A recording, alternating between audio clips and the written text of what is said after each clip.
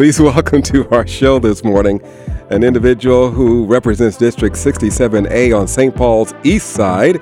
She is an Assistant Majority Leader and the Vice Chair of the Property Tax Division Committee. She also serves as the Children and Families Finance and Policy Committee, the Education Policy Committee, and the Taxes Committee.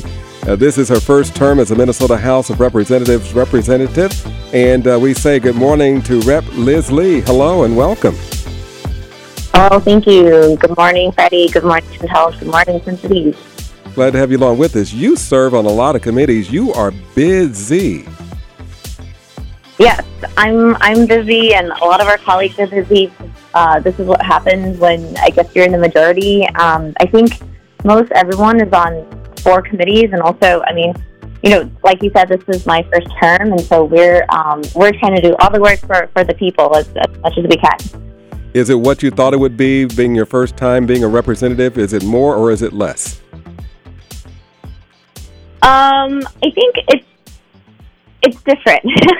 So and you're right. That's a very polite way of saying I kind of thought I knew what I was getting into, but I also didn't. I worked in Congress for almost 10 years for amazing progressive giants like our very own Attorney General Keith Ellison when he was a congressman. And I worked for Congresswoman Barbara Lee, who represents Oakland. I worked with her the longest on the House Appropriations Committee. And so, I've been doing policy for a very long time, but, this time I am the person running around to all the committees and to all the meetings. And so I finally understand why my boss, used to say we run her ragged, but, she never complained and she was never tired. And, I guess our generation's a little different. I tell people it's very tiring. Here in Minnesota, we have the trifecta, and when they say it's one Minnesota, but it's like 3,000 bills. Speaking of bills, you have a computer science bill that you've authored. Tell us about that. Yes. So this is actually something that I inherited from Congresswoman Barbara Lee. If folks remember, in 2016, President Obama had this big initiative called Computer Science for All, just recognizing that, work is going to look really different for my children and my grandchildren, 10 years from now, maybe even 5 years from now. And so we need to prepare our kids, make sure that everyone has equal access to learning how to code and equal exposure to, just becoming like the next tech entrepreneur. And we know tech can't save us, but, coding will be a basic expectation going forward, like doing math or reading. And so we just want to make sure that, starting in kindergarten now, all our kids have equal access. Go ahead. And you said, so you want to make sure that all students have what? I cut you off. I apologize. Oh, no, it's okay. So House File 759 is my computer science bill in Minnesota that would streamline computer science education in our public schools. So that's the goal.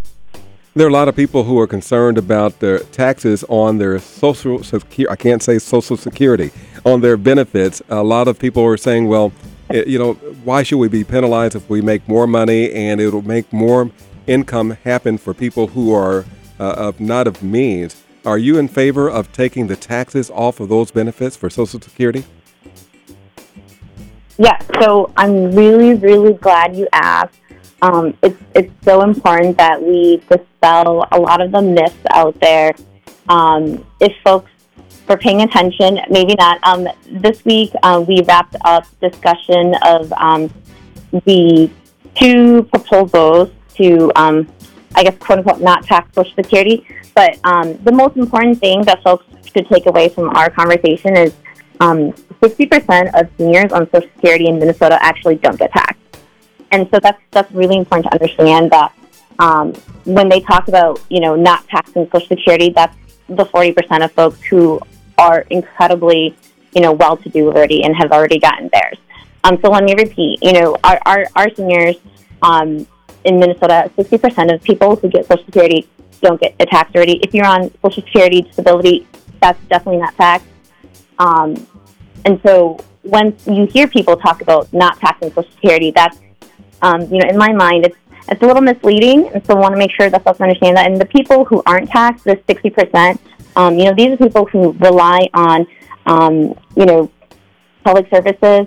These are people who we want to make sure we fund our PCAs, our home health care workers. We want to make sure we fund our nursing homes. And so this is why, for me, like a full exemption, which is what, some people on the other side of the aisle are talking about, it doesn't make any sense. I think we do want to be smart, though, right? We know there are seniors of color who don't have as many assets and savings as other people. And so, we also heard proposals about rising the income level for taxation. And so, I would definitely entertain maybe not taxing folks below, like, I think it's 87,000, which is one of the proposals that we also heard, right? As opposed to a full exemption, which makes no sense because, again, 60% of seniors in Minnesota don't pay Social Security. And that's, those are mostly our seniors in communities of color. Makes sense. Representative Liz Lee, it's a pleasure talking with you this morning for our first time on KMOJ representing District 67A, St. Paul's East Side. Thanks so much for being with us, and we look forward to another conversation real soon. Absolutely. Thank you, Freddie. All right, it's our pleasure.